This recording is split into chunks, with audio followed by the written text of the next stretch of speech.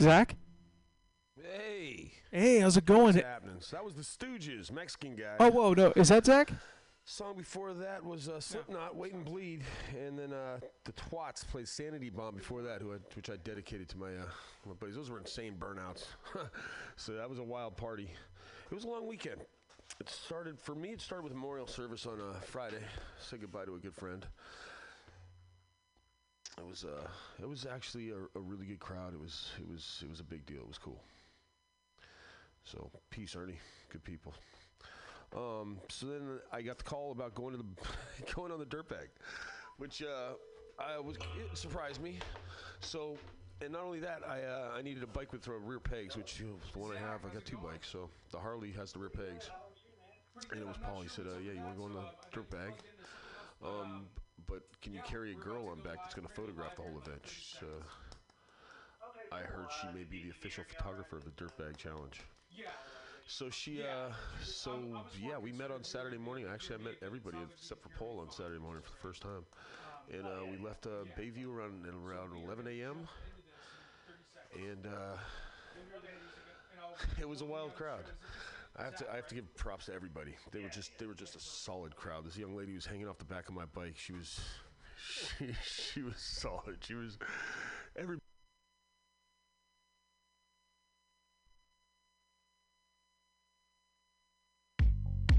We are live. TheJWMegawegShow. I am your host, the Candyman. And tonight, you're in for a special treat. Please welcome to the show Zach from Pretty Frankenstein. Hey, how's it going? It's going well. How about you? Got a virtual audience here and the whole thing. Yeah, it's insane, man. It's just getting more packed by the second. You wouldn't believe it. Yeah. Yeah. So I know that you just came out with this single in the middle of all this. And yeah, I know there's a lot of action going on, especially being an artist during this time. So I wanted, what is the new song was called? Was it Sounds of Revolt? Yeah, and it's actually going to be a full album of the same title. And kind of a similar vibe to that song is what a lot of the tracks will kind of carry on. Nice. Yeah, no, and I'd seen. What was that? Oh, I just said thank you. Yeah, and I'd seen. Gosh, you made that reference to Robert Johnson. I remember Robert Johnson is definitely resurfacing. Now, after all of these years, I know back even in the 60s and the 70s in the Zeppelin era, Jimmy Page, talking about Robert Johnson, about what a huge influence he was to rock and roll and how that all... Yeah.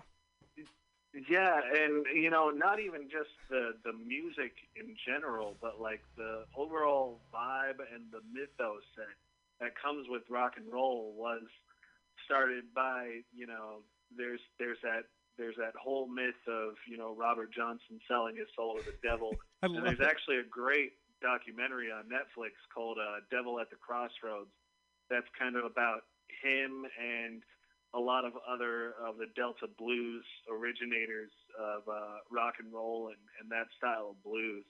And I think a lot of rock and roll musicians and a lot of people my age kind of forget that that's kind of where it all started.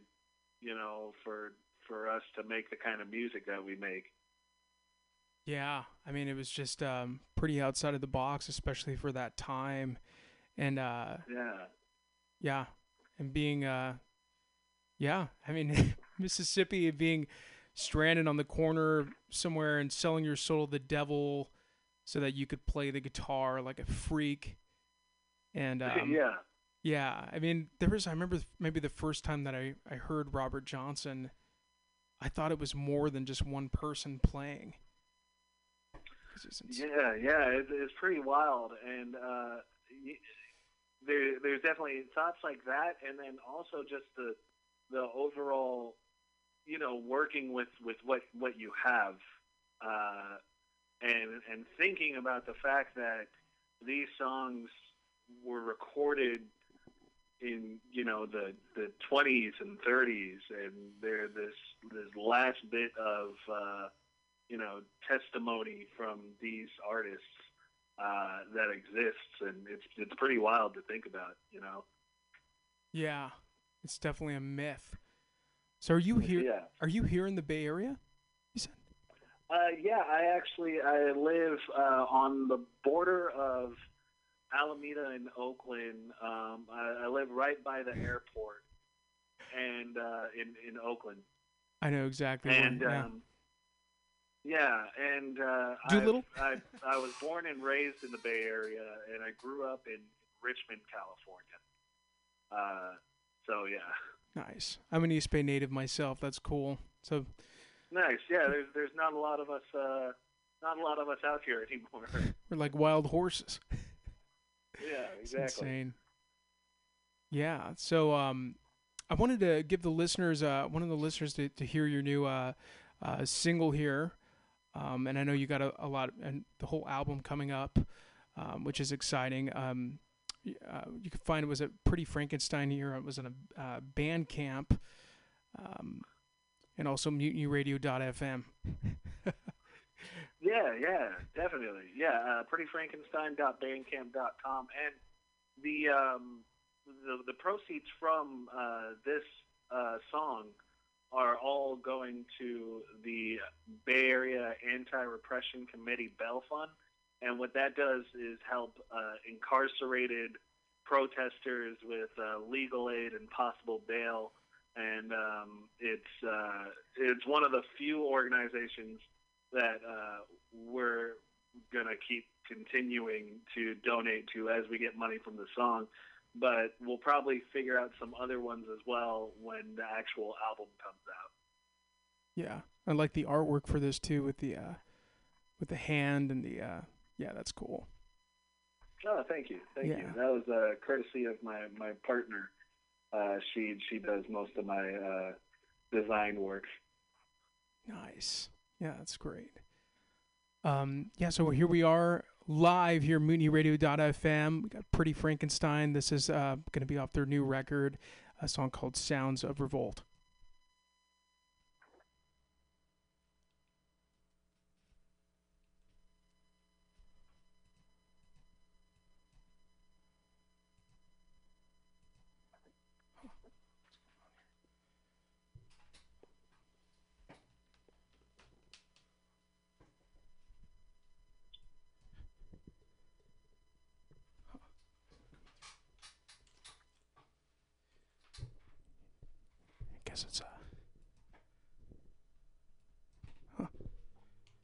It's not coming through here. Having some issues with it.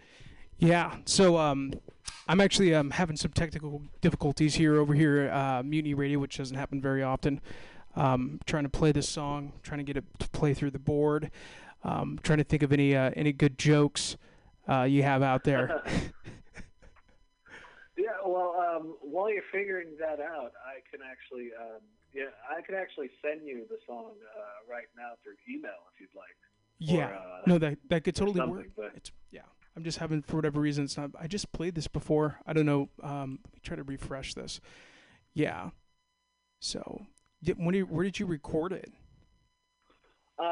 So I actually record all my music at home in my little home studio that I've done some little tours of it on Instagram, but it's just a little shed outside of the house, and it's what we call the Franken Studio.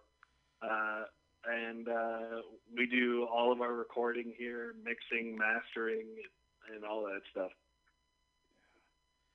Right. Yeah. So I figured out a way to do this. I'm actually going to play it through a different way here. But Oh, nice. Yeah. Here we go. So we're about to. Here we go. This is Pretty Frankenstein, Sounds of Revolt, recorded in the Frankenstein studio. That's awesome.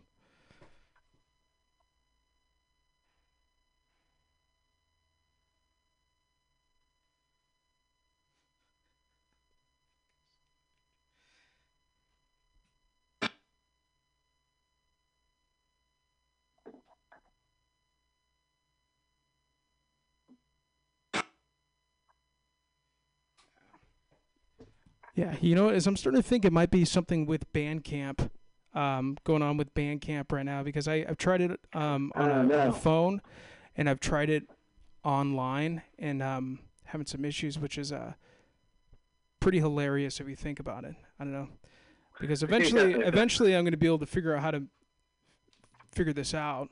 So I'm actually, I was at Castro Valley, so I grew up, I guess technically it was when I first, because I know you're from Richmond, and it was originally 415, then it was 510, and now I'm from Castro Valley now, it's 925.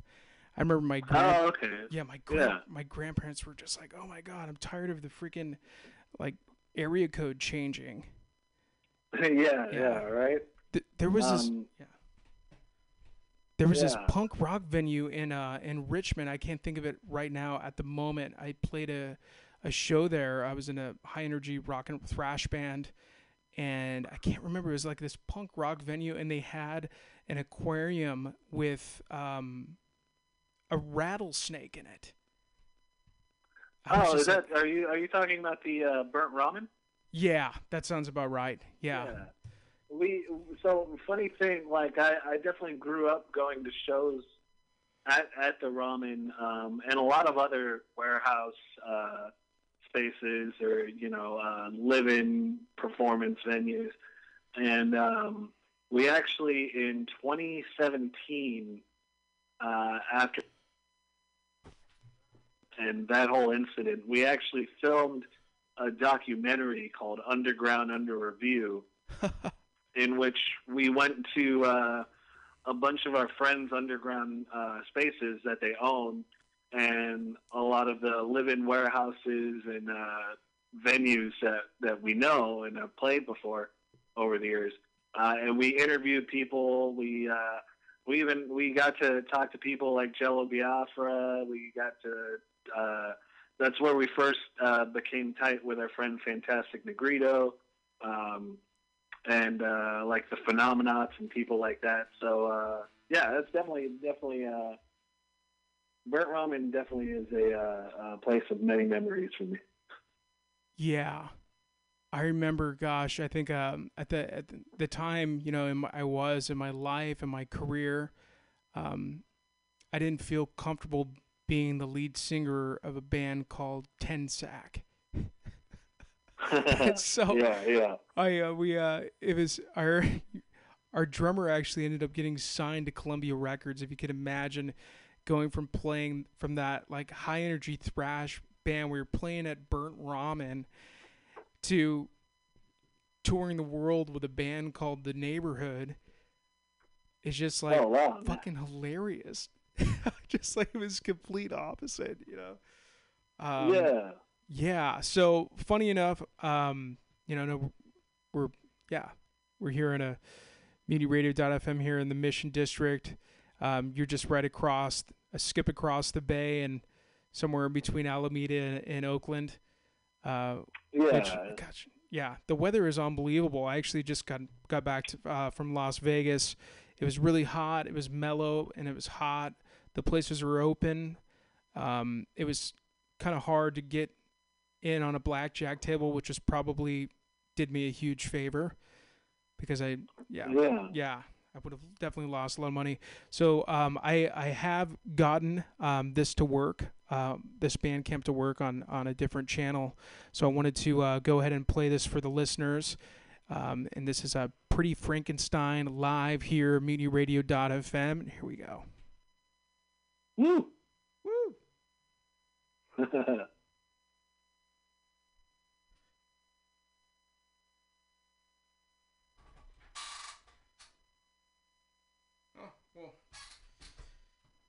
That's weird. Well, I did hear it play, and now it's not playing. Yeah. Oh, no. Anyways, yeah, so the there was another place called, was it Eli's Mile High Club? I don't know if you guys ever played there. But, let's see here. There it is. Okay, I figured it out. Here we go. Oh, gosh, this is rock and roll, dude. This is fucking underground rock and roll radio station here. I have got this dialed in. So here we are, Pretty Frankenstein live. Frankenstein live here is Sounds of Revolt off their new record that's coming out. All of the proceeds are going to a charitable foundation here. We'll talk about it just right after the song.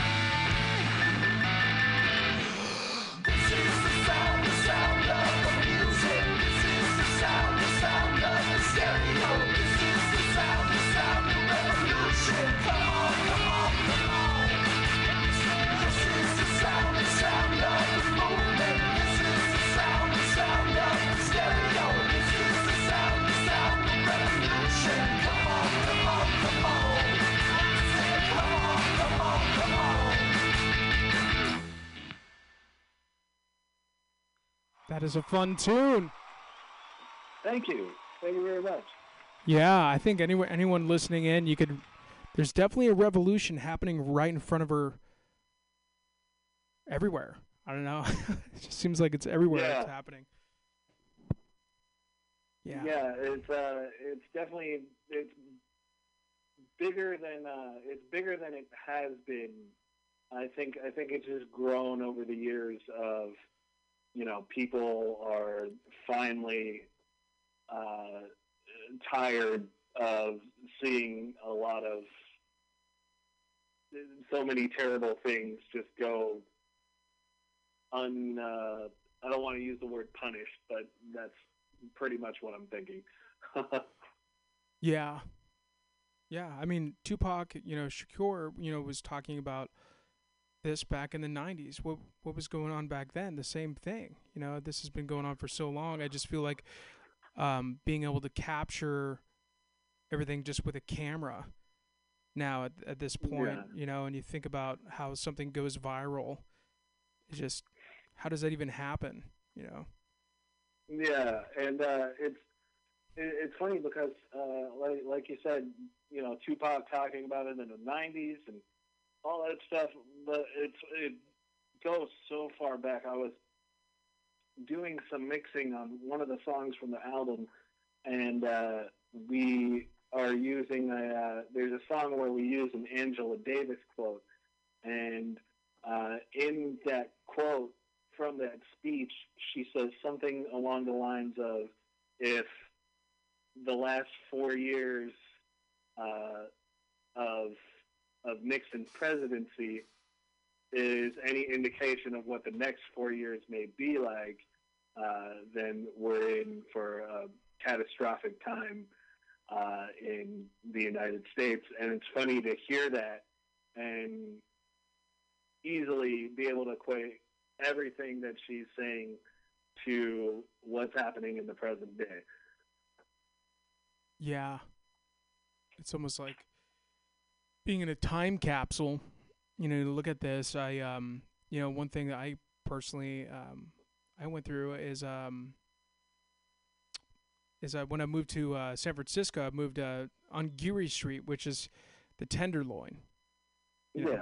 People that live in the deep Tenderloin, they're not going to say, "Oh, you live in the Tenderloin," but it was kind of a borderline area. And I remember living in the Tenderloin, and there'd be people that'd be like, "Oh my gosh, you live in the Tenderloin?" And I'd be like, "I never in my life have been disparaged for living in a neighborhood that I lived in, just anywhere, And I'm thinking about that later on now, because I felt some sort of, it felt racist.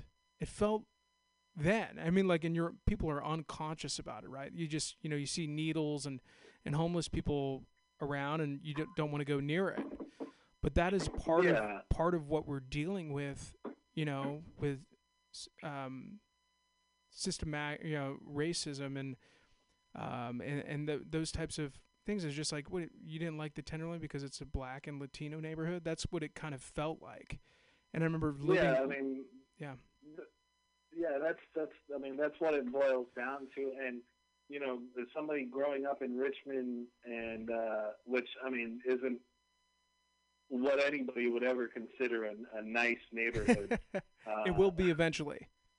Yeah, it's happening. But it's one of those places where you tell people you're from there, and that you've lived in pretty kind of downtrodden areas. A lot of people have their reservations. You know what I mean? And it's funny when I hear people still to this day talk about that same mentality, talking about Oakland, and I'm like, you haven't spent a day in Oakland in your life.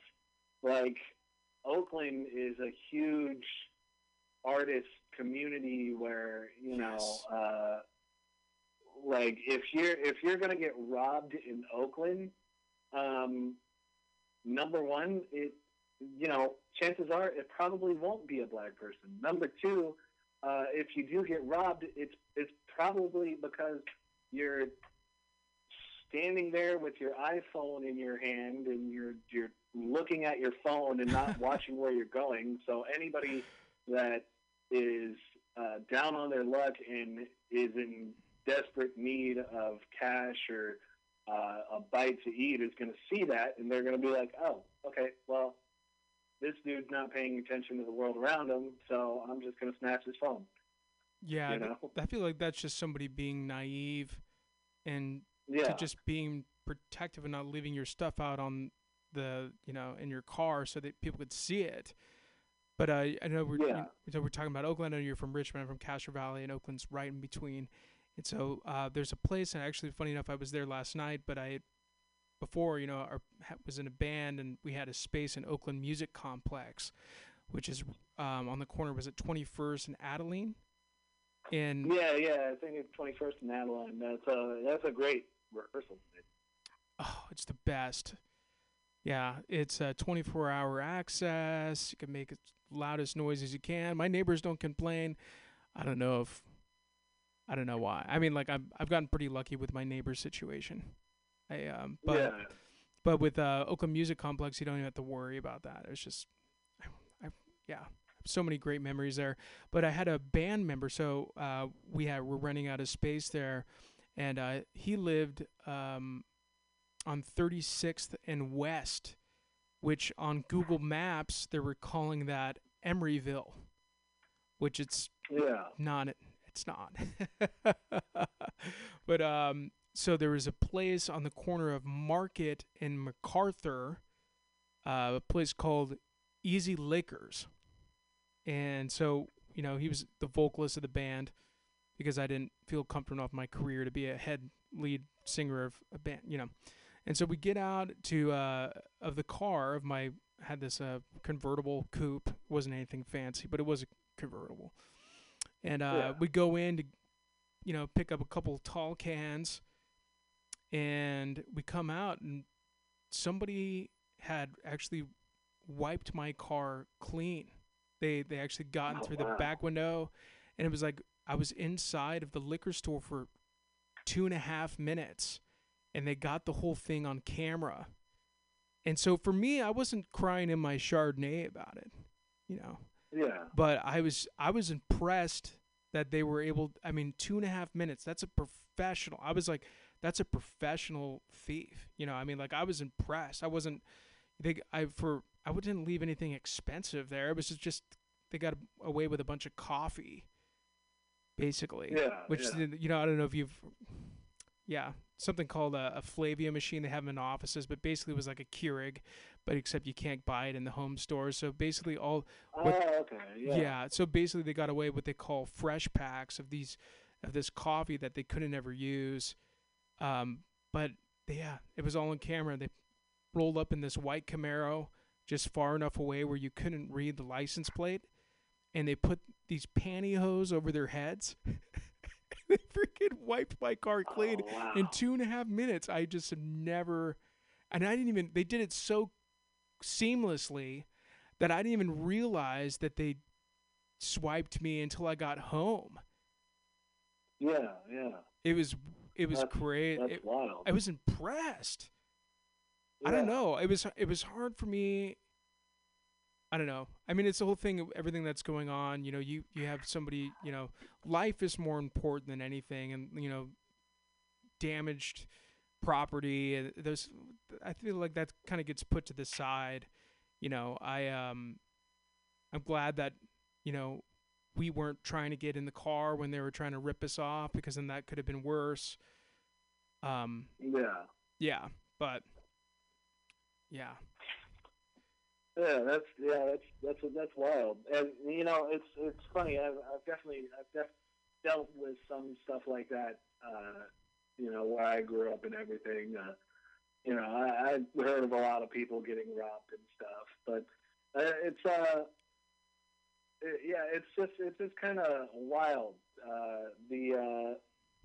The state that we're in right now, because one of the things that I'm trying to implore to people is that as me myself, I'm a mixed person.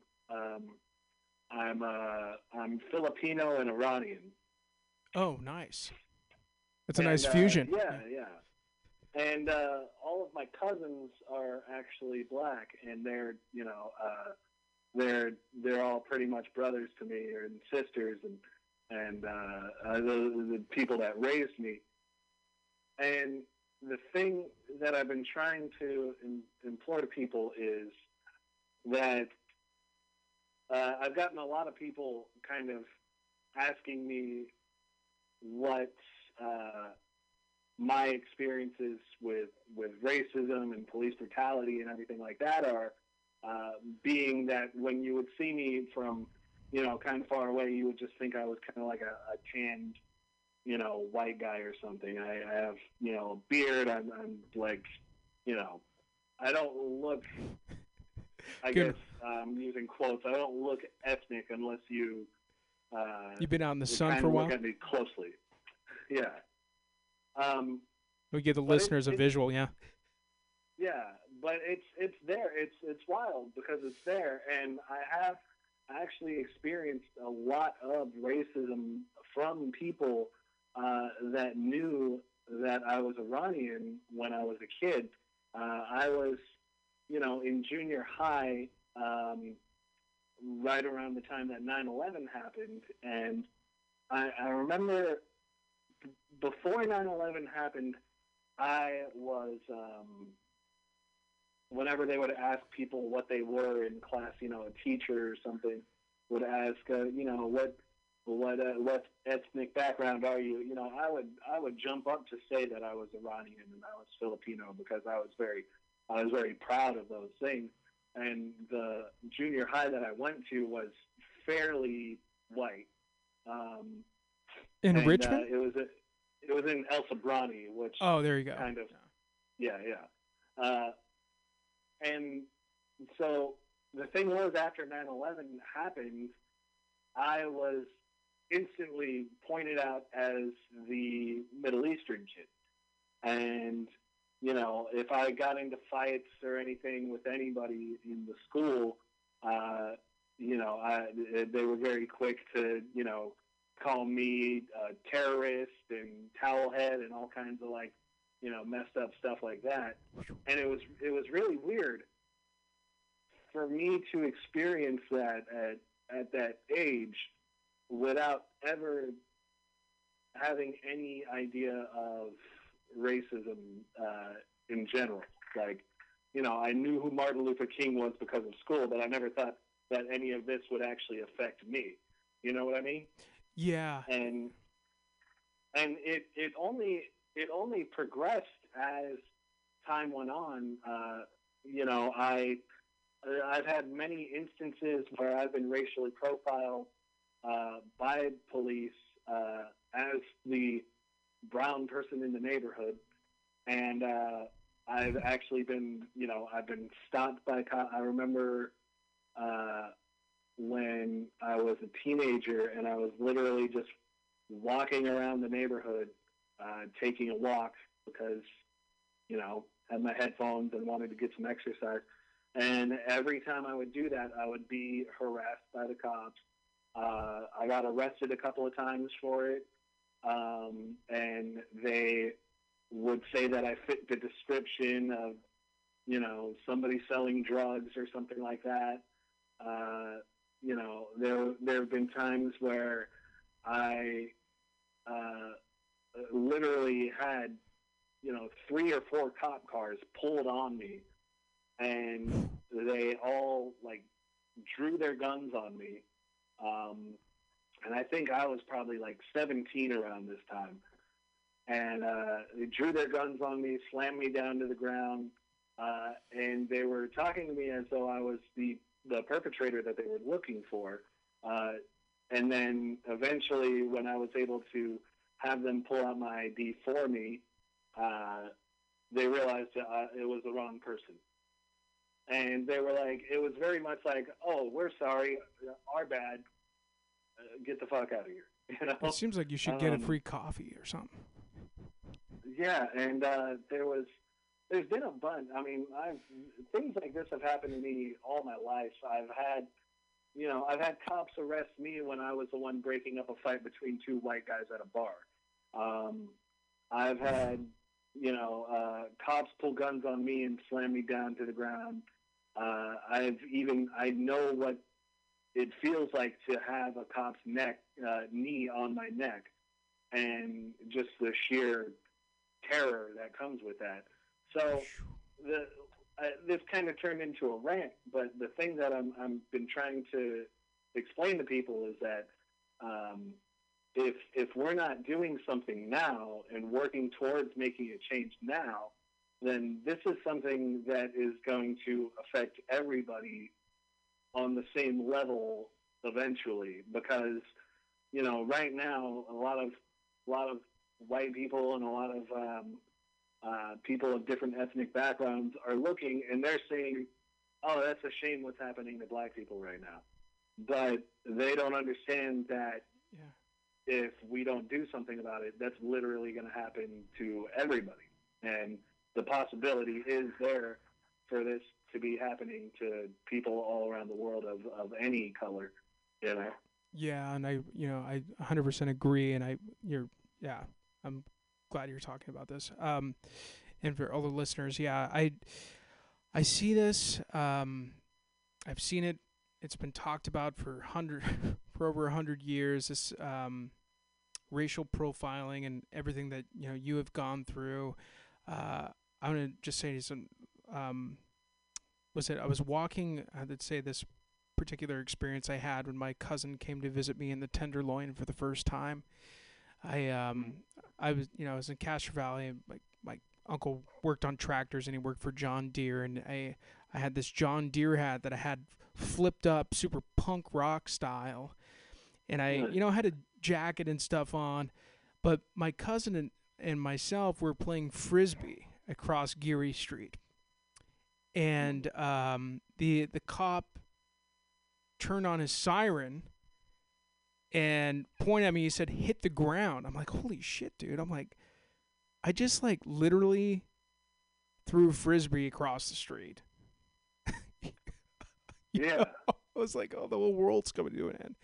And I felt like, and I don't know, I'm mixed as well. I'm Native American, I'm Italian, I'm part John Wayne, and yeah, I think I look white. I think most people would look at me and say I'm white, but I'm white.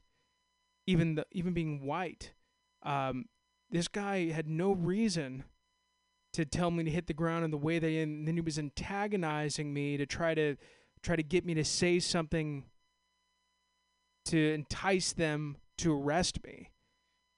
And that is. It's funny that you bring that up. That because you had the hat that was kind of punk rock and everything. I feel like in the same vein, people that represent kind of a certain aesthetic are definitely target too. Of course, a cop is gonna see, the punk kids as a threat, or the kids with saggy pants listening to hip hop as a threat or something. So it all kind of melds into the same segregation. Only, one thing that I've said quite a few times is that the only reason I'm able to breathe right now and actually talk about those times that I've been arrested or harassed or even assaulted by cops is because my skin is not black. So that's the privilege there for me, is being alive to actually talk about it. And it's sad that that's the privilege, Yeah. But to kind of veer off topic a little bit, because I do tend to ramble, but oh, that's good. To veer off topic a little bit, as I was talking about, punk rockers and hip hop kids and everything. I used to be in a hip hop group, and it's funny because this same hip hop group, we were called Spirits in the Basement, and we actually used to go to MutinyRadio all the time. And this is 2009, 2010. Nice. Pam was here. Yeah. With we used to do interviews with Mallory, who did Melodious Case of the Mondays, and our friends Aisha and Crystal, who did their Sounds from the Streets show. And when I was in that hip-hop group, we would actually deal with, so it was me, a Vietnamese kid by the name of Nam, and that was his actual name. That wasn't like Man? His name, or her name Nan. is Nan. Yeah. That wasn't like his MC name. That was like his birth name. But it was me, him, and three of my friends who were black guys with dreads. So That's a great, yeah. And mind you, this is 2009. Hyphy had just kind of ended, and So every time we would go to a venue, or every time we would send an EPK to a venue to have us play, we'd get rejected instantly because venues out here didn't want hip-hop acts anymore because they said it would invoke gang violence, which we were a bunch of nerds who, like, just talked about existential shit because we all did too many mushrooms. You know, none of us were, like, gang affiliated in any way, but they see footage and they see pictures of 3 black guys with dreads, and they're like, oh, this will be dangerous for our club, you know? Wow. So, wow. You know, we dealt with that for a long 2009. time. And there were a few venues. We had a few venues that were our close friends, were our friends that, you know, would let us play, would actually pay us. And, you know, so I'm not saying all venues were like that, but there was definitely a large majority. And I'm glad that's kind of turned around as far as the hip-hop scene now. But back then it was pretty tough, and we would see, you know, one of the things that would happen, especially because our recording space was in Alameda, one of the things that would always happen is we would always get stopped by cops, and they would tell us things like, oh, our tail lights are out, when they weren't. They would tell us that, you know, we were speeding when, you know, we were just looking at the speedometer and we knew that we weren't. You know, there was all kinds of crap like that. But as I'm talking about all this, one of the things that I'm actually trying to do with this album is kind of bridge that gap between the two genres that kind of, you know, molded me the most, which are punk rock and hip hop. And so this album is actually kind of all over the place. The Sounds of Revolt song is on the more punk side, but there's literally songs that are beats that where I'm rapping and some other people are rapping too. And you know, so that's one of the things that we're really pushing with this album is just, you know, for especially in the goth community, we have a lot of fans who are all the goths, you know, out there. We have a lot of goth Halloween fans, you know, and I know I am. a lot of the time I notice if I'm bringing up hip hop acts, if I'm bringing up the rappers that influenced me, I get like a lot of, you know, distance on Instagram or Facebook or something because old goths don't want to hear hip hop, you know. So I see that's the influence. one of the things where we're trying to break that wall and be like, look, you know, there's a lot of this that can pertain to all of you, and we're actually these two classes of musical people are actually kind of one and the same. You know, you think about the way punk rock started, and you think about the way hip hop started, and honestly, the way hip hop started is the most punk rock thing you'll ever hear. It's organic. You know, during riots and blackouts, and people went to grab and loot the equipment that they couldn't afford, and then they made, you know, they started sampling because they couldn't get a band. And when you think about it, it's like it's the most punk rock shit ever, you know? It is, yeah. So I feel like, you know, I was talking to someone about the other day. You think about rock and roll, you know, back in, you know, the 50s and Chuck Berry and, you know, and even the rockabilly with Elvis Presley is, it wasn't the blues, it wasn't country, it wasn't folk, and but they had to call it something. And I feel like that's kind of what punk rock was and hip hop is. It's some sort of mutation of some made up thing, you know, that it's I feel like it's almost like inventing your own philosophy.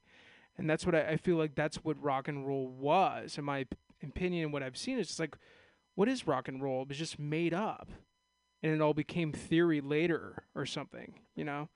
Yeah, But that's so fun. It's organic. Yeah, exactly.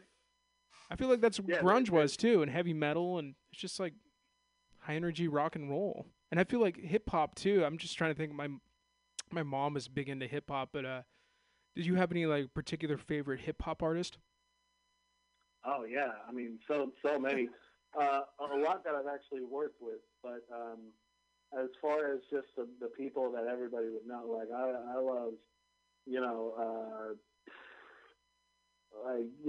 as far as like newer people, I love stuff like Kendrick Lamar and Denzel Curry, people like that. And then as far as, I was raised on a lot of the old school stuff, so I grew up listening to a lot of KRS-One and One Below and old school Busta Rhymes where he was still spitting craziness, So before Break Your Head Off, of course,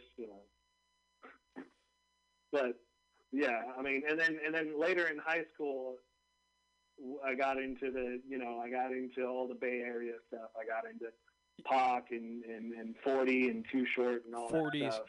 And I'm big 40, yeah. Yeah, but then, there was also a lot of the underground stuff, like, I loved, like, Chino XL and Immortal Technique and stuff. Like, it's a whole world that I feel like when people talk about, oh, I'm not really into hip-hop, it's like, that's like just saying you're not into music in general. Because there's so many things you can pick from. It's very true. It's almost like you have a bias. And I feel like that's what, stereotyping and whatever that is, it's a bias. And you have a bias of a certain genre. And it's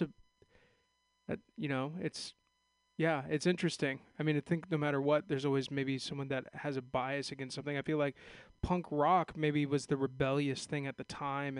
And the, maybe the more seasoned people that have, were around a little older generation wasn't into the punk rock, or maybe they weren't into rock and roll, maybe they weren't into hip hop, but it was I feel like maybe the younger generations are what really carried it. Hip hop is great. Yeah. Who would ever say anything negative about hip hop? Well, it's funny because I've talked to a lot of people who, they're automatic, older people, especially, just being in kind of like the punk crowd in the East Bay. You would think a lot of people are, because it's the East Bay. We have some of the greatest hip hop ever has come from here. But meanwhile, some of the greatest punk has come from here. And anti-fascist. I've talked to a lot of people who just aren't into hip hop because they're like, oh, it's misogynistic towards women. It promotes violence and this and that. And I'm like, maybe some artists. Okay, yeah, you're picking what it is you want to hear as far as the negative connotation that it comes with. You're picking, oh, I heard Lil Wayne say this, so that must be what all hip hop artists do. It's like, no, even Pac, who was, he had a lot of his songs that were fairly, misogynistic to a point. Even him, if you listen to his older stuff, he was a feminist. I think I never knew him, but I think Tupac was a feminist. Yeah. I mean, he was raised by women, and he has so many songs that are for women's rights and that are Mama. kind of talking. Yeah, exactly.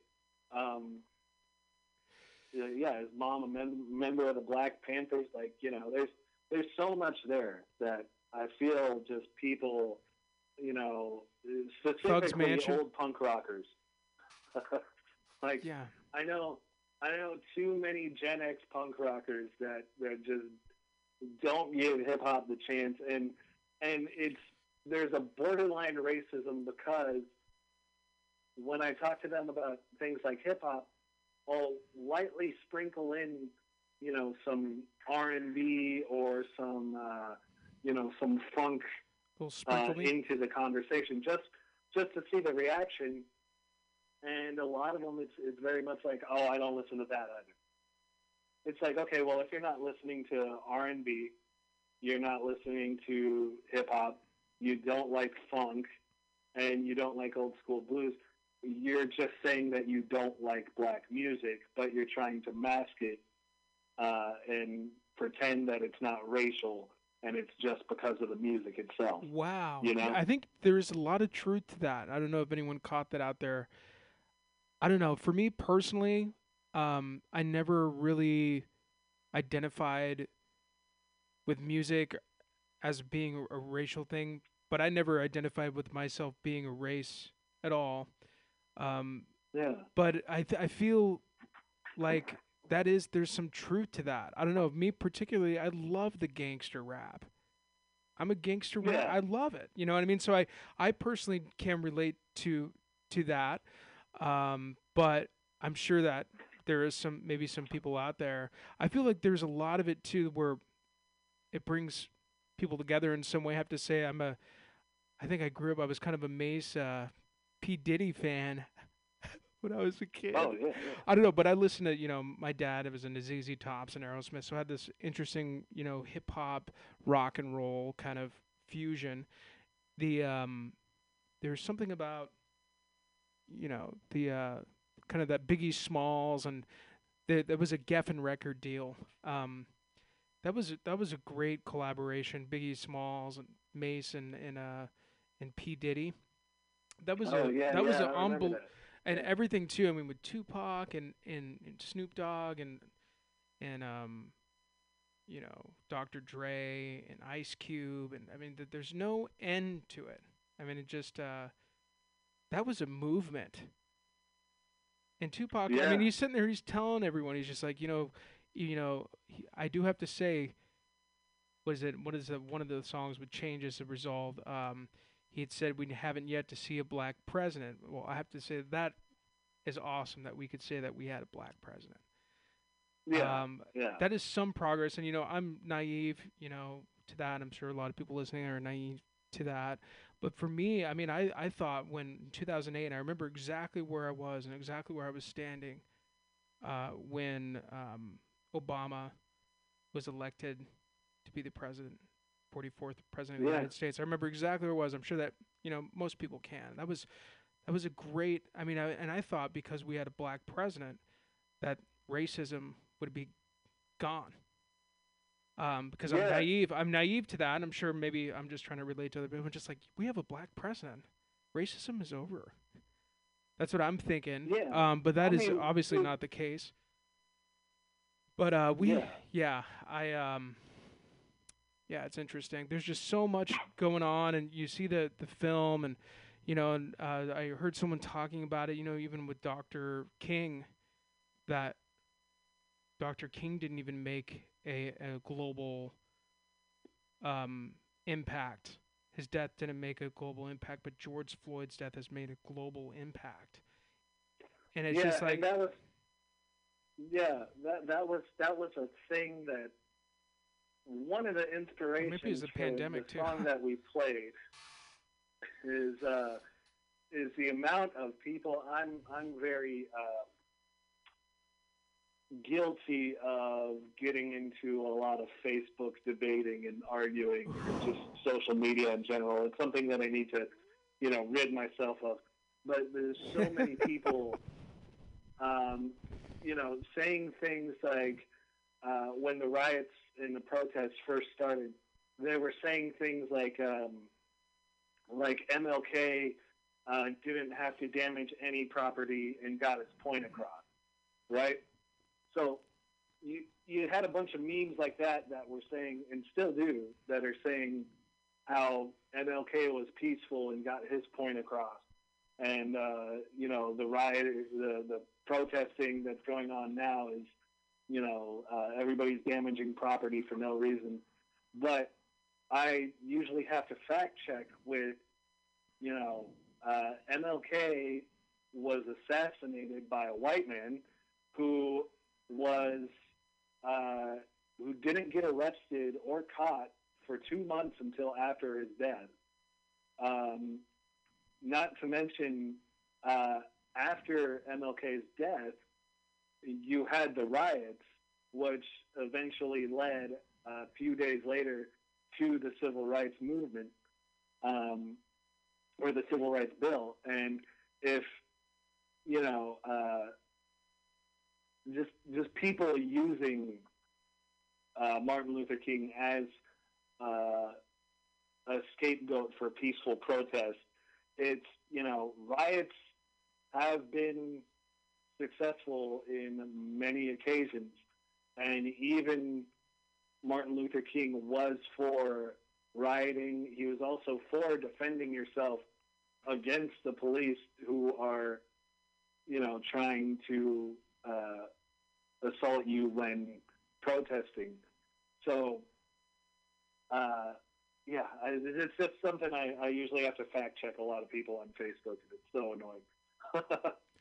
Yeah, I have to say, and I'm sure people out there could relate. I mean, just with everything, there's all these emotions like going through everywhere right now. Yeah, 40 million plus people are furloughing or laid off.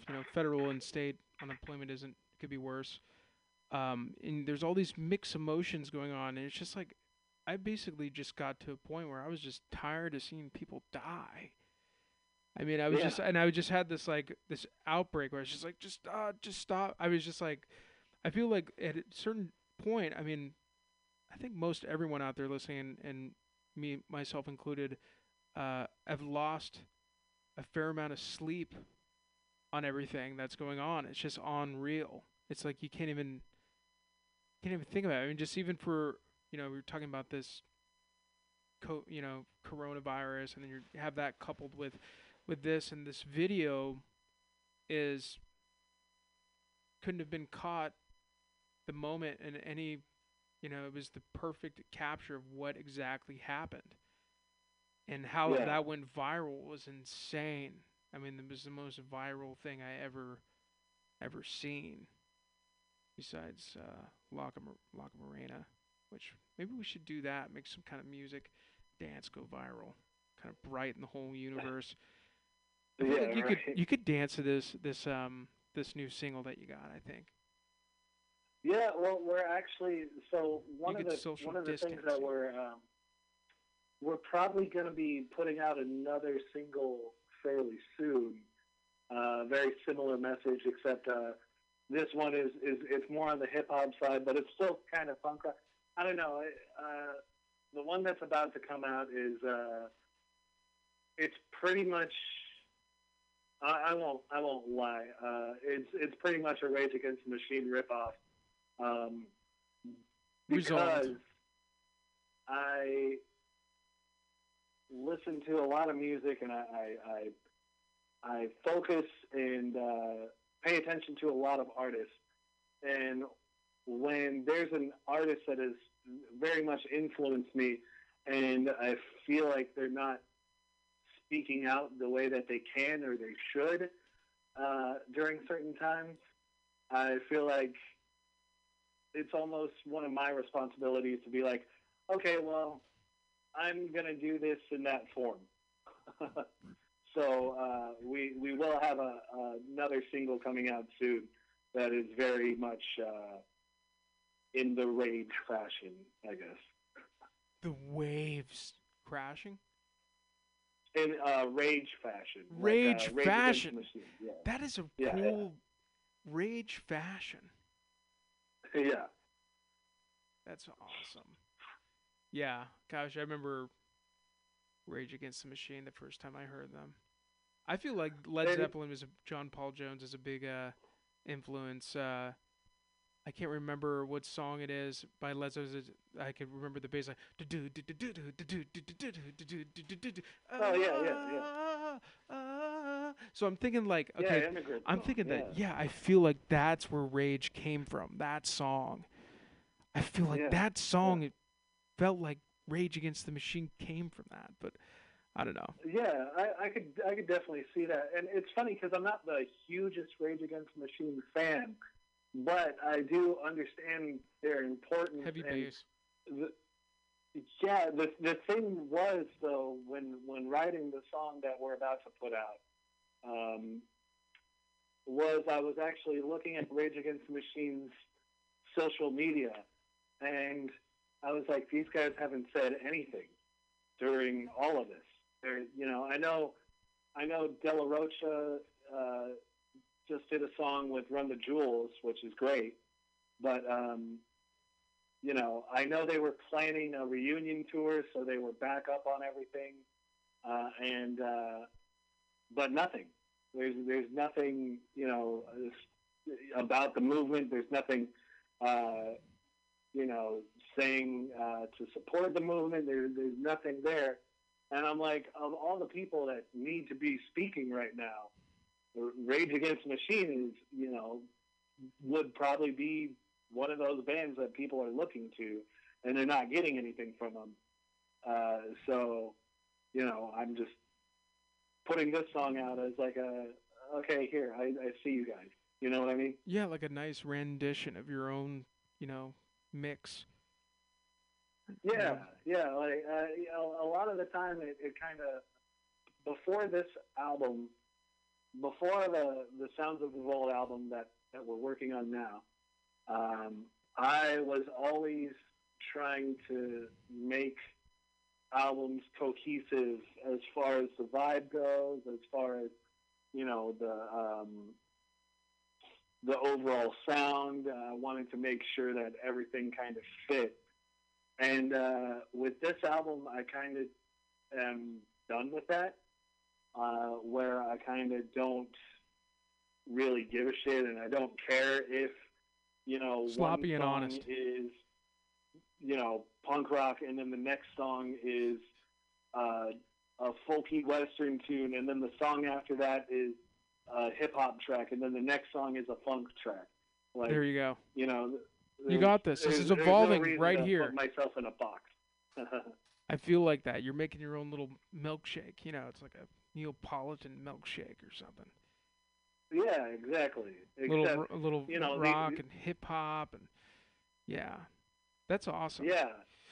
I feel like there are those bands that kind of have that, like, even though it's a different sound, the song maybe sounds different, that you could still tell that it's them. Yeah, and that's kind of something that we're trying to work on, where the whole album is pretty cohesive as far as the message to it. You listen to the lyrics and you listen to the message of the album. All of that works together, but as far as the sound of the songs and what you would label them as, it's all very different.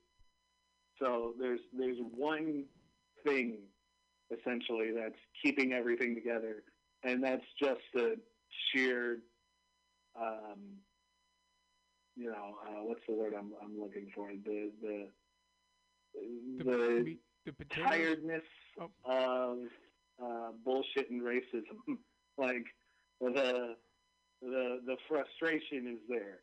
Gosh, that's the thing that's melding the album together. You know what is? I feel like there's got to be. We had been going through this at some point in our history, and I'm thinking, even in the '60s, that there was a movement like what's going on now, similar, and the music feels like it kind of reflects that.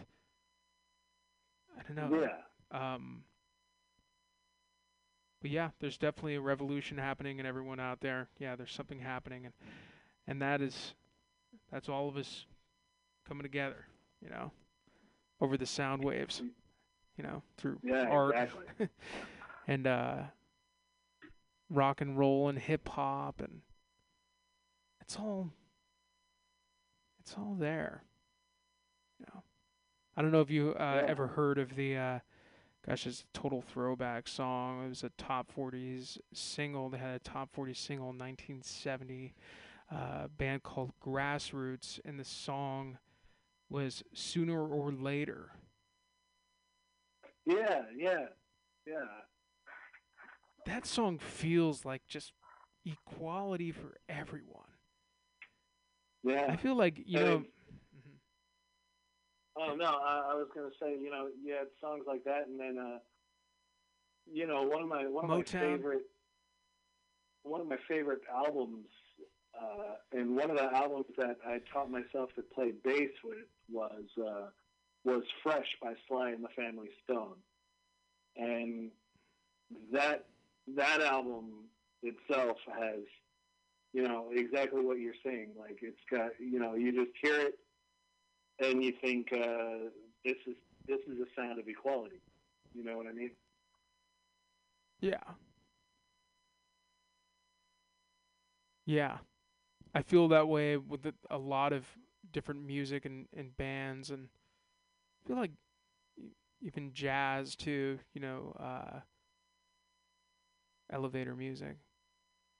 But I feel like, there's a way that you could look at it as elevator music. You look at it as a positive thing, or I don't know. I look at it as well. It depends on where the elevator is going.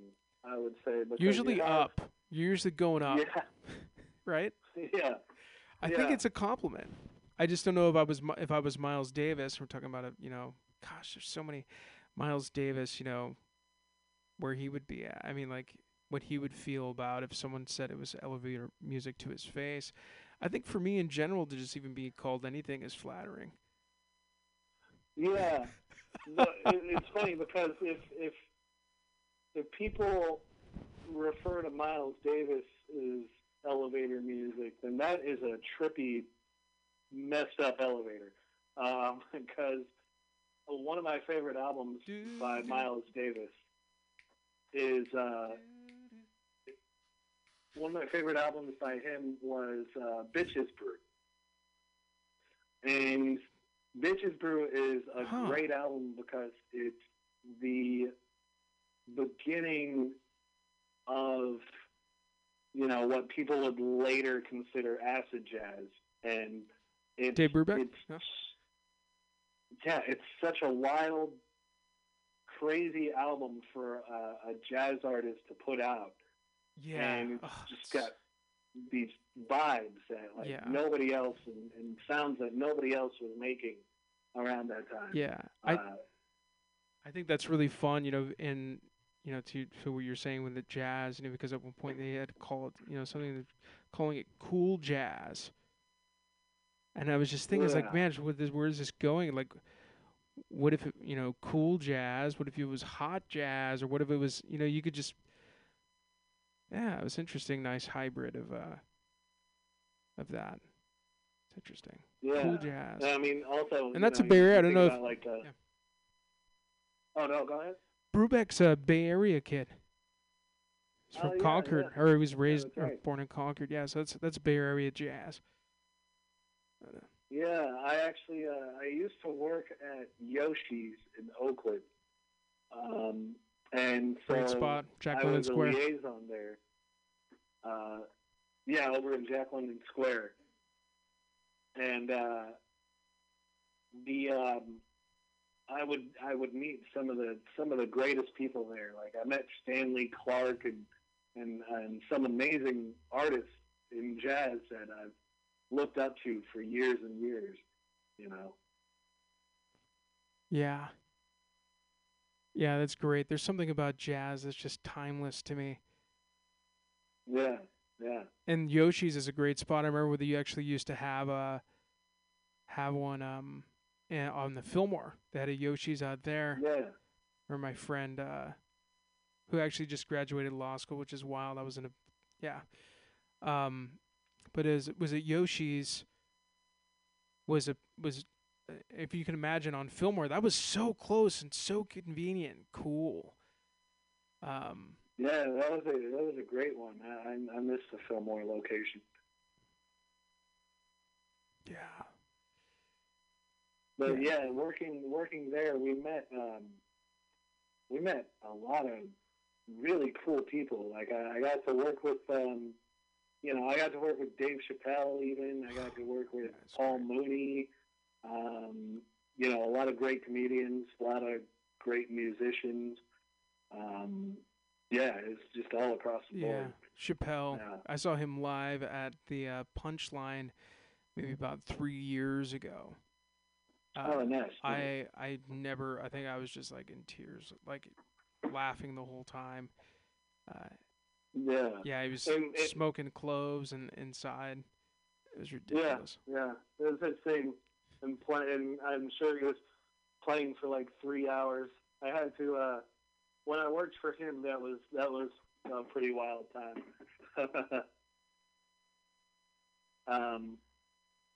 But he actually just speaking of Dave Chappelle, he just put out a little mini stand-up special on YouTube, and I watched it this morning. It came out this morning, and it's called 8 minutes and 40 seconds, or 8 minutes and 46 seconds, in reference to how long Derek Chauvin had his knee on George Floyd's neck. And it's a really powerful performance. It's, he lightens things up here and there by, being his funny self and doing what Dave Chappelle does and, being hilarious. But at the same time, he's really talking about the issue, and it's very, I don't know, it's very eloquent, it's very informative, it's very also gut-wrenching and heart-wrenching. It's, it's definitely something I feel like people should watch, for sure. Yeah, I think I may have seen it, but I didn't actually watch it. Yeah, I mean, he was absolutely incredible comedian. I mean, got a lot of good ones over here too at Mutiny Radio. But that was really. I used to do it because I do comedy on the side too, and I did some of Pam's events that she would have, and I did some of her events, but then I also did my own show there for, I think we did something like 3 or 4 months, where we would have comedians come up, and it was at the station, and we would have the comedians come up and tell their best, most ridiculous celebrity stories. So I had a bunch from Yoshi's, from working there, working for a bunch of people. And then other people came up. One of the comedians came up and had a story about, fighting Paris Hilton and having lunch with Elijah Wood at Coachella. There was some great stuff there. But yeah, that was fun. I love putting together shows at that station, man. Yeah. It's fun. Yeah, and it's funny. You guys are one of the few you guys and KPOO are. Yeah, they're downtown. Yeah. Yeah, you guys are the 2 radio stations that I keep up with on a regular basis, and I think I've been working with both for about 10 years now. KPOO. Yeah, we are the. I've been doing. We're in Tamale Lady Land over here in the Mission. Yeah. Yeah, I've been doing interviews with Francesca. Anytime I have a new project, she'll have me on over there at KPOO since about 2010 or so, and then Aisha and everybody at Mutiny. It's been about since 2009 or so. So, yeah. Wow. Yeah, it's been fun. And that's what it is, and that's what I have to say. What it is that you imagine like being here at the station, and having an artist and come on every week, and the only thing that stayed the same. I mean, obviously things are different, but I'm sitting back here at the board here at Mutiny Radio on 21st Street in Florida, And this is the one thing that has stayed consistent the whole time. Like everything else in the whole world changed around us. But then Mutiny Radio was just here on Mutiny Radio Island out here, in the sound waves. Yeah, that's awesome, man. I'm glad you guys are still going and haven't shut down or anything during all this stuff. If we could go, we're being cautious about it. We're not. We got the gloves, we got the masks, we got the sanitizer, looking like an astronaut walking in the door here. We're being cautious about it. Yeah, but it's definitely it's always kind of been that way where you have one person in there most of the time. I think aside from the shows that Pam or other people put on, it's a very easy job to be socially distanced at. You know what I mean? Like it's yeah. I mean, you said that you were in Are you actually? You're in between Alameda and Oakland. So you're somewhere there. We're right next to the airport. So the airport is pretty much our backyard. That's cool. It's like Fleet Week except every day. Yeah. But not as loud, not loud. But so we're probably exactly, if you were to hit a zip line from here to San Francisco to where you're at, probably about 12 miles away. Yeah, probably something like that. Yeah, that's social distancing for sure. Yeah. Awesome. Yeah, hey, man, thanks for coming on the show. I wanted everyone that didn't catch the song earlier to listen in, and I know that the proceeds are going to a great cause, too, and I know you're probably better at explaining exactly what that is. Oh, yeah, for sure. Thank you for having me, too. And, all the proceeds from this song are going to the Bay Area Anti-Repression Committee Fund, and that is to help incarcerated protesters with bail and legal aid. Definitely donate. Pretty much whatever we make is going right to that. I'm not keeping any of it. The only thing is, I think Bandcamp takes like a little percentage, but aside from that, everything else is going straight to the fund.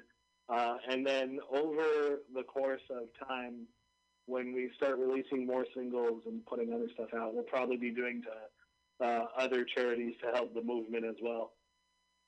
Nice. That's awesome. So we got here Zach from Pretty Frankenstein. This is your latest single, just put it out a couple days ago.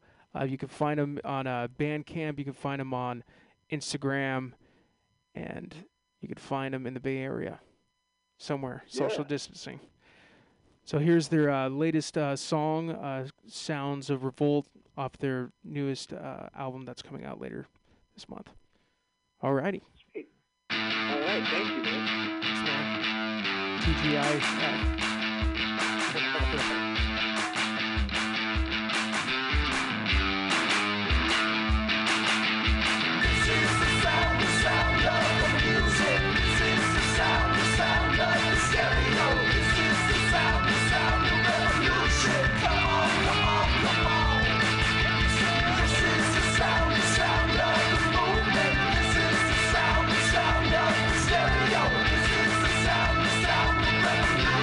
Come on, come on, come on.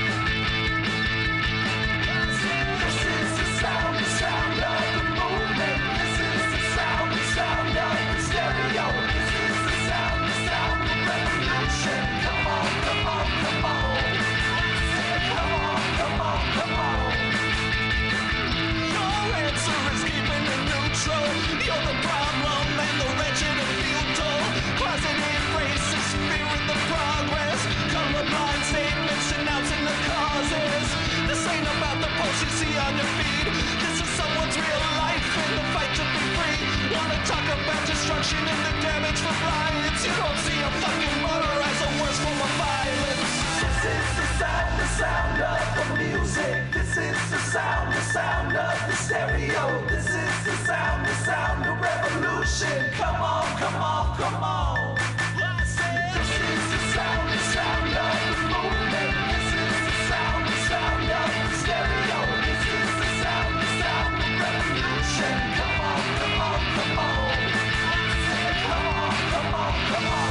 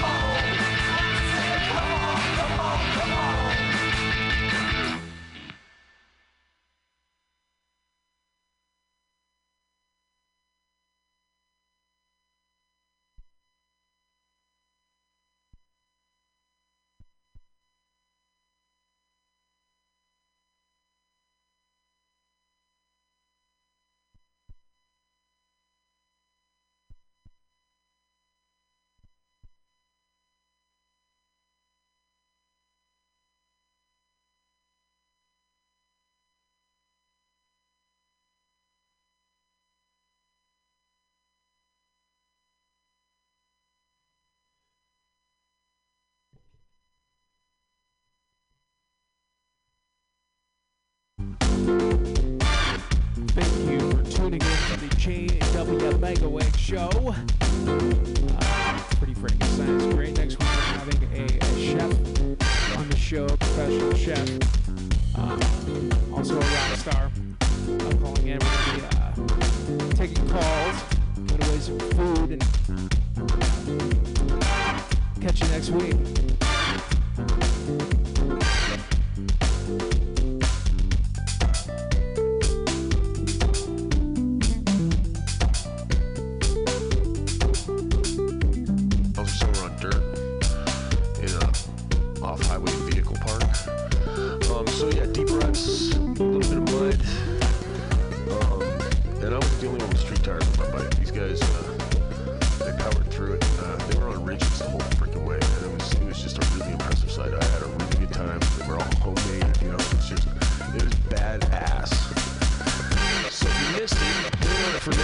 It's a good one.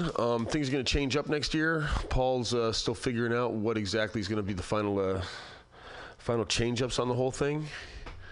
But we're maybe thinking, or he's maybe thinking longer rides, I think, at this point. Or, yeah, we'll leave that up to him. There's a few ors in there, but I probably should have said as much as I did. So, there's a lot going on.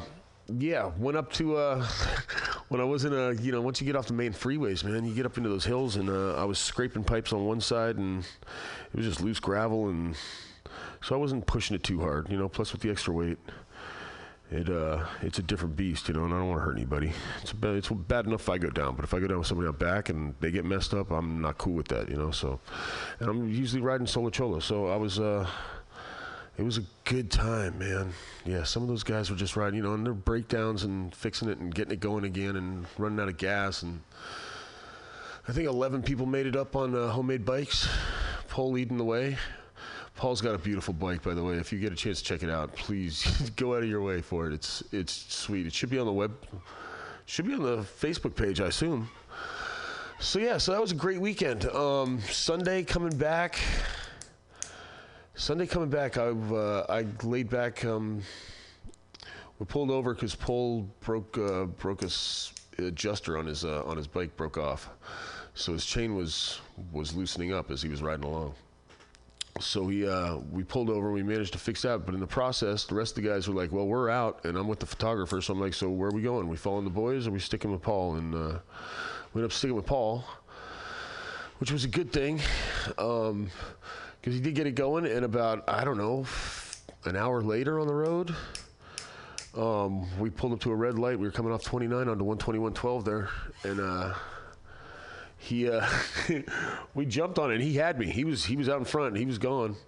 And then I saw his chain went slack, and and it was making like a winding sound. And then he pulled over, and as I did. And by the time I walked back the 30 feet from in front of him that I was, there was a nice puddle of oil underneath his bike, which was. It's like, all right, well, cool. At least we hung back with him, we were there for him. Also, while we were pulled over the first time, Joyce, his beautiful woman, who I met this weekend, she's a sweet, sweet lady, badass. All my respect, Joyce. She pulled over, just to hang out and see if we need anything, and Paul didn't need any help with what he was doing. We all laid off and just let him do his thing. And when she went to jump in her truck and started, the truck would not start. So we had to call AAA. Anyway, by that time, the boys were pretty well in front of us. But we did our best to catch up, and then the next breakdown happened. So I ran into town and got some JB Weld Quick, which sets in 6 minutes. It's amazing stuff, by the way. And a couple of bolts, and and Paul went to work and nailed it, man. We left there. I think we made it back from that turnoff from 121.12 to 37 to 101, all the way into the city to the shop in like 40 minutes. And not one drop of oil came out of his bike. It was just smooth sailing the whole way. It was an amazing ride. And then the party began. But before that, Paul, Bill's at this vigil tonight as well. He's over in Oakland, the vigil for the people who lost their lives in that. It's just a tragedy.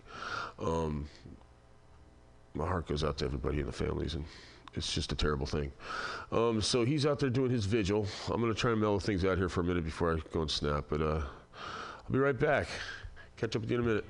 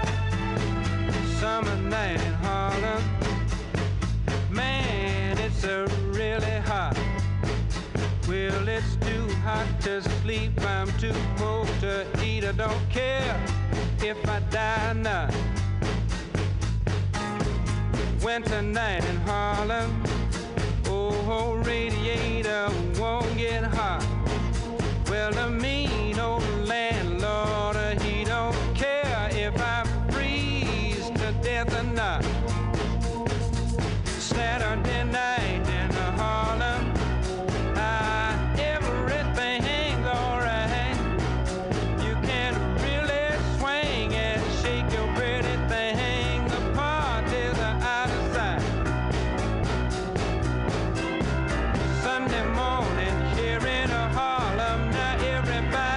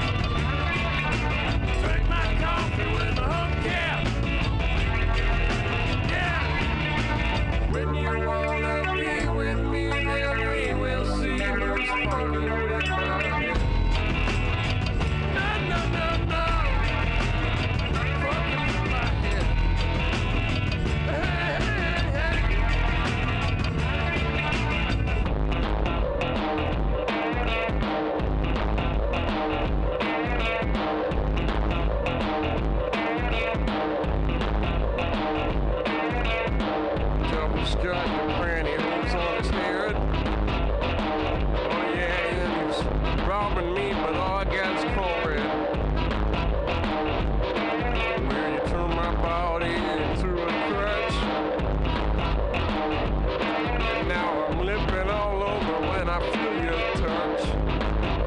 Oh yeah.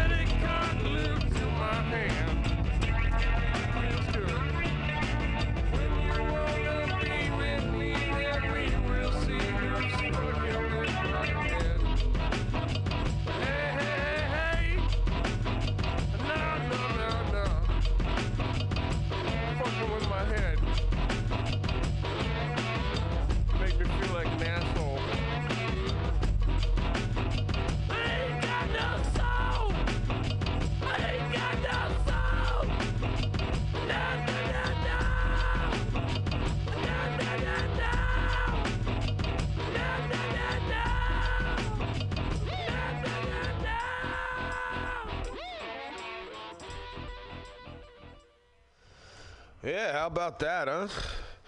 So that was Bill Withers, Harlem. Great tune. And I threw a little Beck in there, fucking with my head. So it was an exciting weekend. I had such a good time. So Paul, I don't know what he did. I wasn't paying too much attention. By the time I got back it was maybe 20 minutes. Took me maybe to go and get the stuff. Came back, he had the bike apart, what he needed to fix.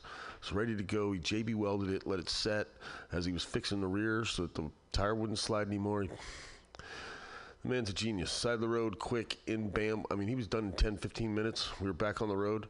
In the meantime, he'd gotten a text. Yeah, I had about a quart of oil, threw that in there. He'd gotten a text from a friend, and I guess she lived up the road. And not even 2 minutes after I got back to the bike, she pulls up. She's got turkey breast sliced in a bag. It must have been about 2 pounds, 3 pounds, and some chocolate, some bark, peppermint bark. I don't know what they call it. It was delicious. Sweet lady Trudy. Yeah, he's got connections, and put a quart of oil in it, started it up. Not a drop. It looked like his chain actually swung around and caught the drain plug, and I think it whacked and cracked the case. Yeah, and he fixed that on the side of the road and got going on the bike that he'd already done 4,700 miles, crossing the country in the dirt on fire roads. He's a badass in his own right. So it was a great weekend. Back to the party. Ran into Wild Bill and our old friend Steve. They were there with Bill's son Wyatt. And a good crowd of, I would say, 300 plus people, all being very mellow. They weren't being, no, I mean, there was a band going on. You know, everybody's seeing people they haven't seen in a long time. You know, there's bikes parked up and down the street, and there's a lot of milling, going around. But it wasn't crazy. You know, it wasn't like somebody was gonna die. You know, like somebody gets stabbed or that kind of crazy shit. Nobody was fighting. Everybody was cool. Everybody was smiling. Everybody was just having a great time. It was a fantastic party, and got the awards handed out to all the boys that did their jobs. And once again, just total respect to these guys. The bikes they made, and to go that kind of distance. And, I mean, I can only imagine, and they're up. I mean, a few of them, they were up all night working on the bike, and they pushed it over from their shop with no sleep and then went on the ride.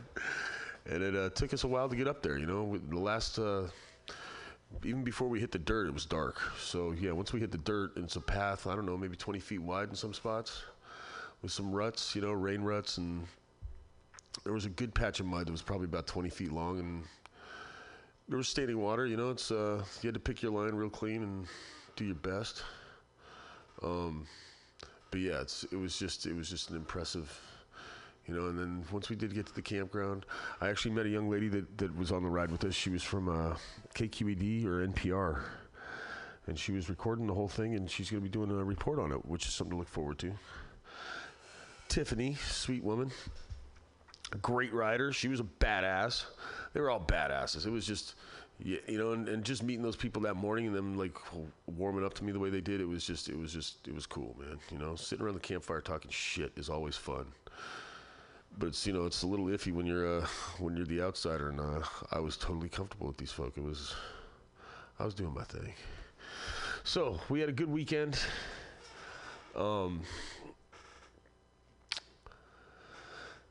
Bill is mourning a loss. He did have a friend that was involved in that fire, so he's doing his thing as well. He needs to do his thing. Yeah, and nothing really coming up other than that.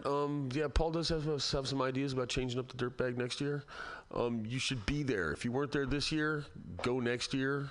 Look into it. There's some movies out on the internet, I'm sure. The Rattler, Dirtbag, Dirtbag was the first one, I believe, and then the Return of the Rattler, Dirtbag 2, which is a great movie. It'll make you want to build a chopper and like do this thing. It's just, I've already looked into getting a bike. I lined up a bike, so now I just need to find a work spot for it and get the thing running, and then figure out what I want to do to it. And I'm not even thinking for the Dirtbag. I'm thinking for cruising around town. It should be just, you know, I'm thinking it'll be cool. So I'm looking forward to doing that. If anybody's got some space they want to let me do some work in, give me a holler. That'd be fantastic. I can get the work done. I just need a spot, and I'm hoping it won't take that long because I want to get that thing on the road. What else happened? Kids said the drive back, breaking down the party. The party was insane. It was such a good time. The punk bands were killer, and then they did burn the tires off a couple bikes on private property, of course, which was impressive. It was really freaking cool. It was badass. You know, smoking out the street, and there was just chunks of rubber everywhere. You know, it was just cool, man. You know, it got the crowd going. Everybody was into it.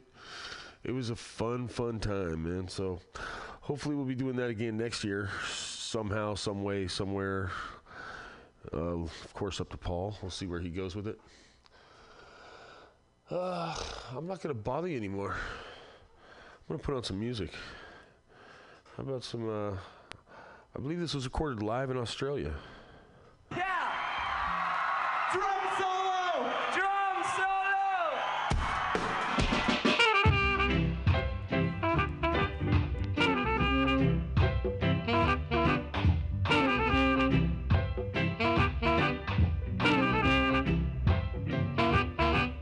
This devaluation,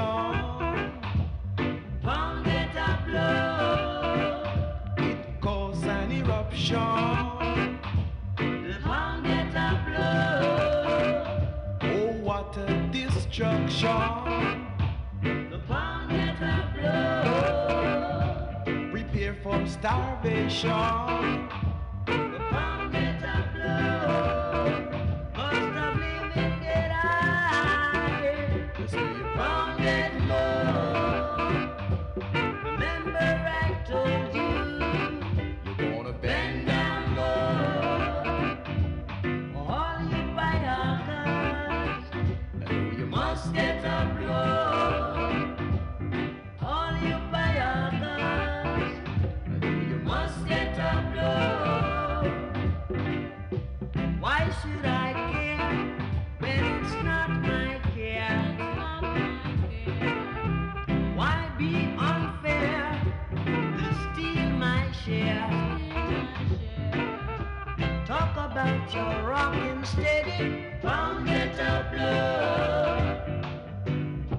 Which one of you did said you're gonna get ready? Pound it up low. There shall be weeping and wailing.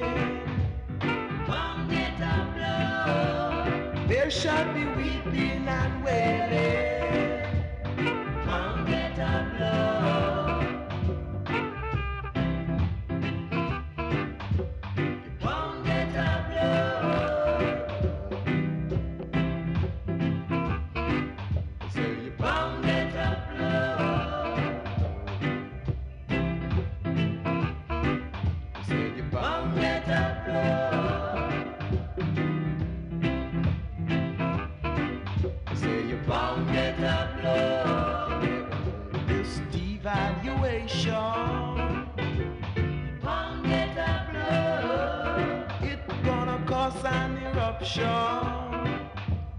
Won't get the blow.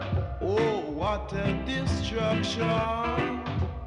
Won't get the blow. So prepare for starvation.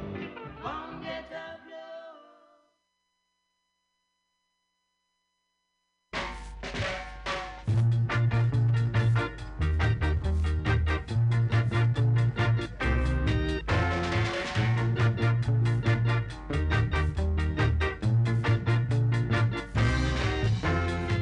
First you came and you sold us Christianity, but all your members just lust after vanity.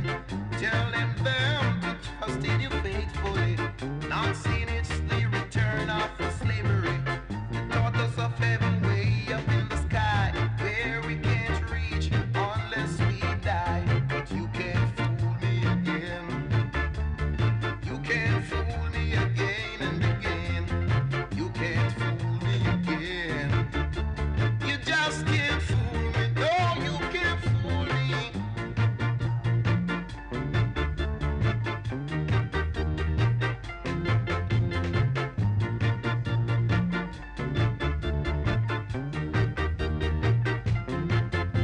The things you taught me in school was so much to make me a fool.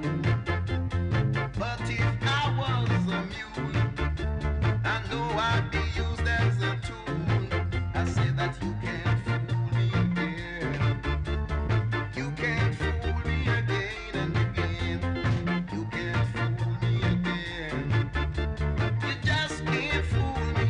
You can't fool me. You draw an object on piece of a paper. Say I'm to serve it as Lord and Savior. Tell me you're for heaven, way up in the sky, where I can't reach unless I die.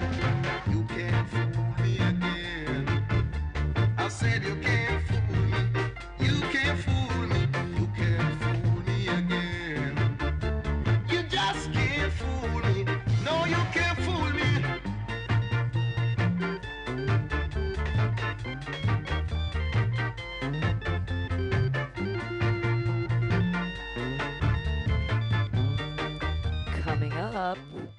Coming up at 7 o'clock, stay tuned. We've got live comedy on the street, outdoor comedy for you, my friends.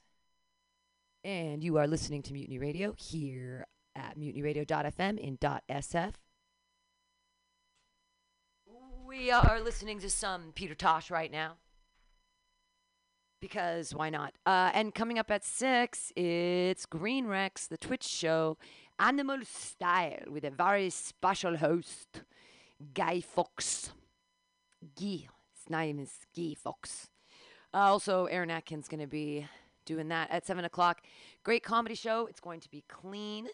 We have Aaron Atkins, Pancake, yours truly, Pam Benjamin, Alyssa Westerlund, Griffin Daly, and Billy Sullivan, all here tonight on the comedy show. So I hope that you guys stay tuned for that. You were listening to JW Megaweg here from 4 to 6 with an interview with Zach.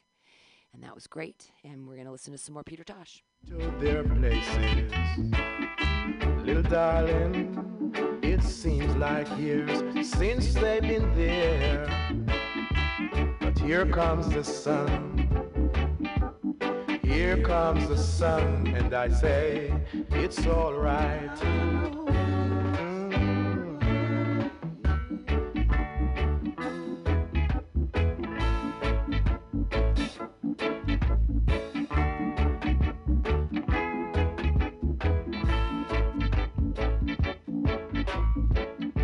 Little darling, I see the ice is slowly melting. Little darling, it seems like years since they've been there. And here comes the sun, there goes the snow, and I say it's all right. It's all right. I see the ice is slowly melting. Little darling, it seems like years since they've been there. Here comes the sun. There goes the snow, and I say, it's alright. It's alright.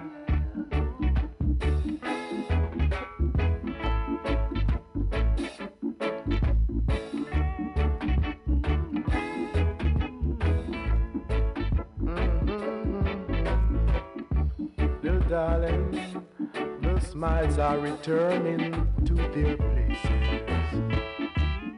Little darling, it seems like years since they've been there. Here comes the sun.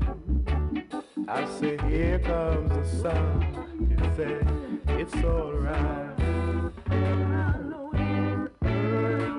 It's alright.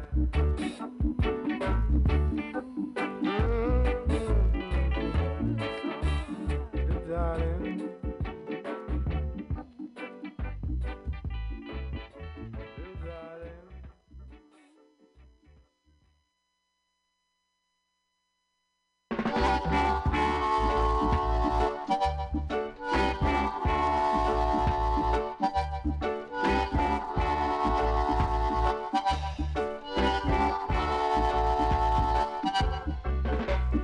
Wake up one morning and have no tea. Me no one come sorry for me. That's nobody's business but my own. The other day comes and it happens the same. Don't think that I'm gonna feel ashamed. That's nobody's business but my own. So you better leave my business. Leave my business. Leave my business and mind your own. You marry long tongue. Leave my business. Leave my business. Leave my business and mind your own. If I get high and fly like bird, you should never say a word. That's nobody's business but my own. And if you drink rum and tumble down, you alone going to have your fun. That's nobody's business but your own.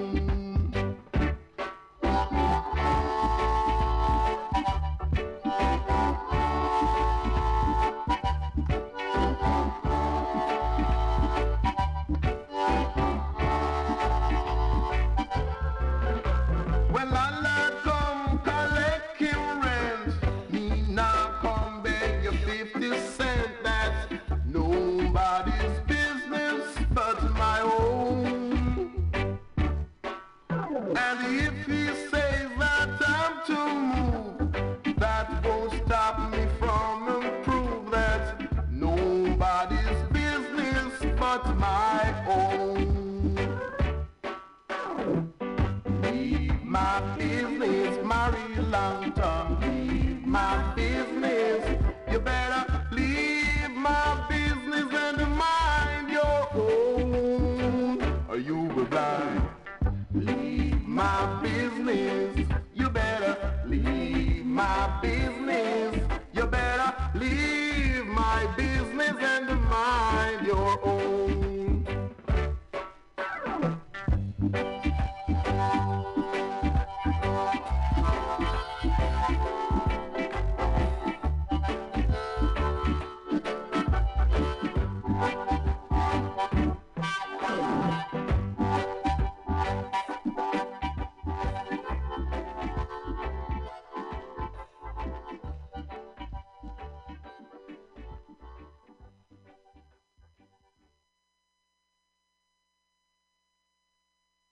Lift up your heads, O ye gates, and be ye lifted up, ye ever-living black people.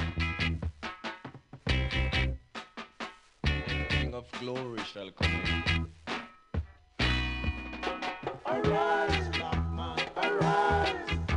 Arise and know thyself. Arise, black man, arise. Arise and know thyself.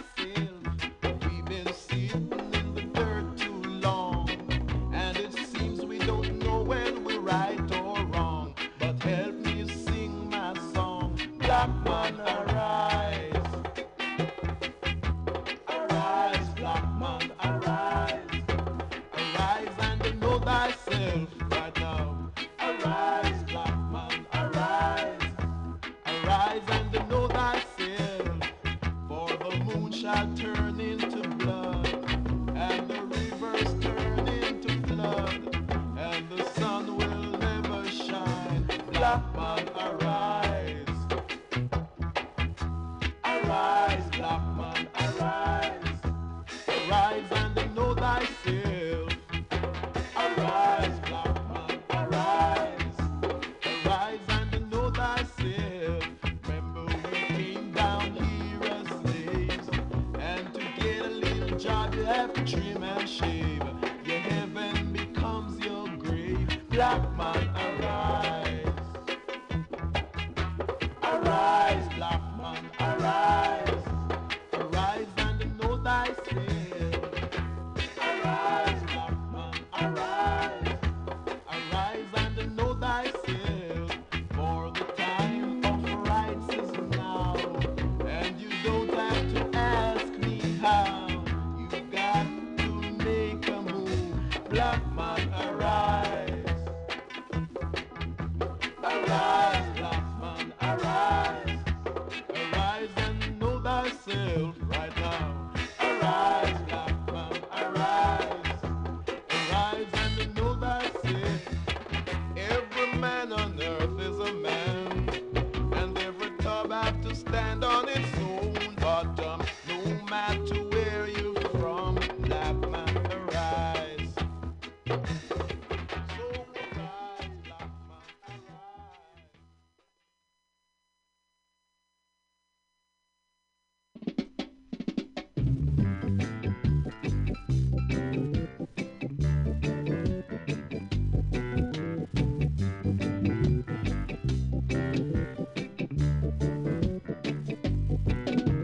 Same dog bite you a morning, him we bite you a evening.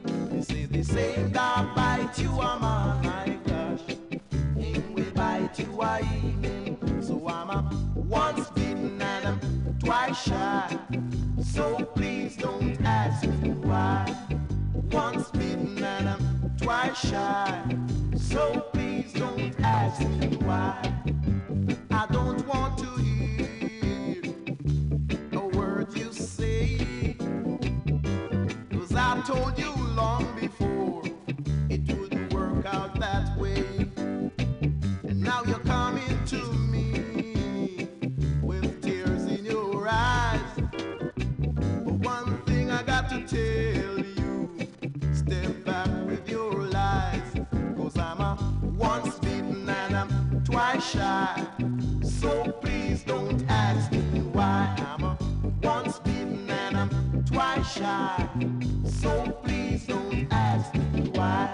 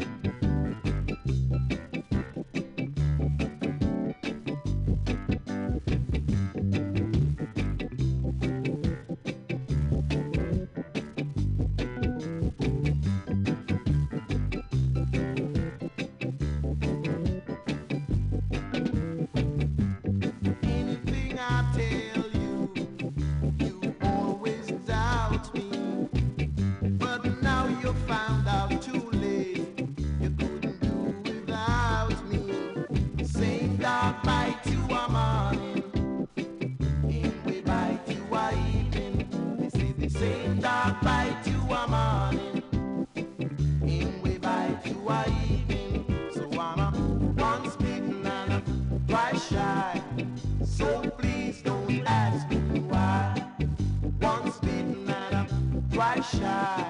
So please don't ask me why. Same dog bite you a morning, him we bite you a evening. Watch it. Same dog bite.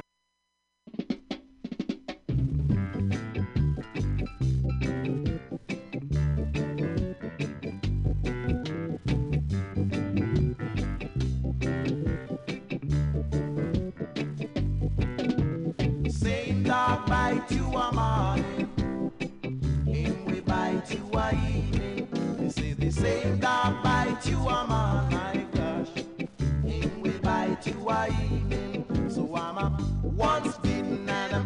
twice shy.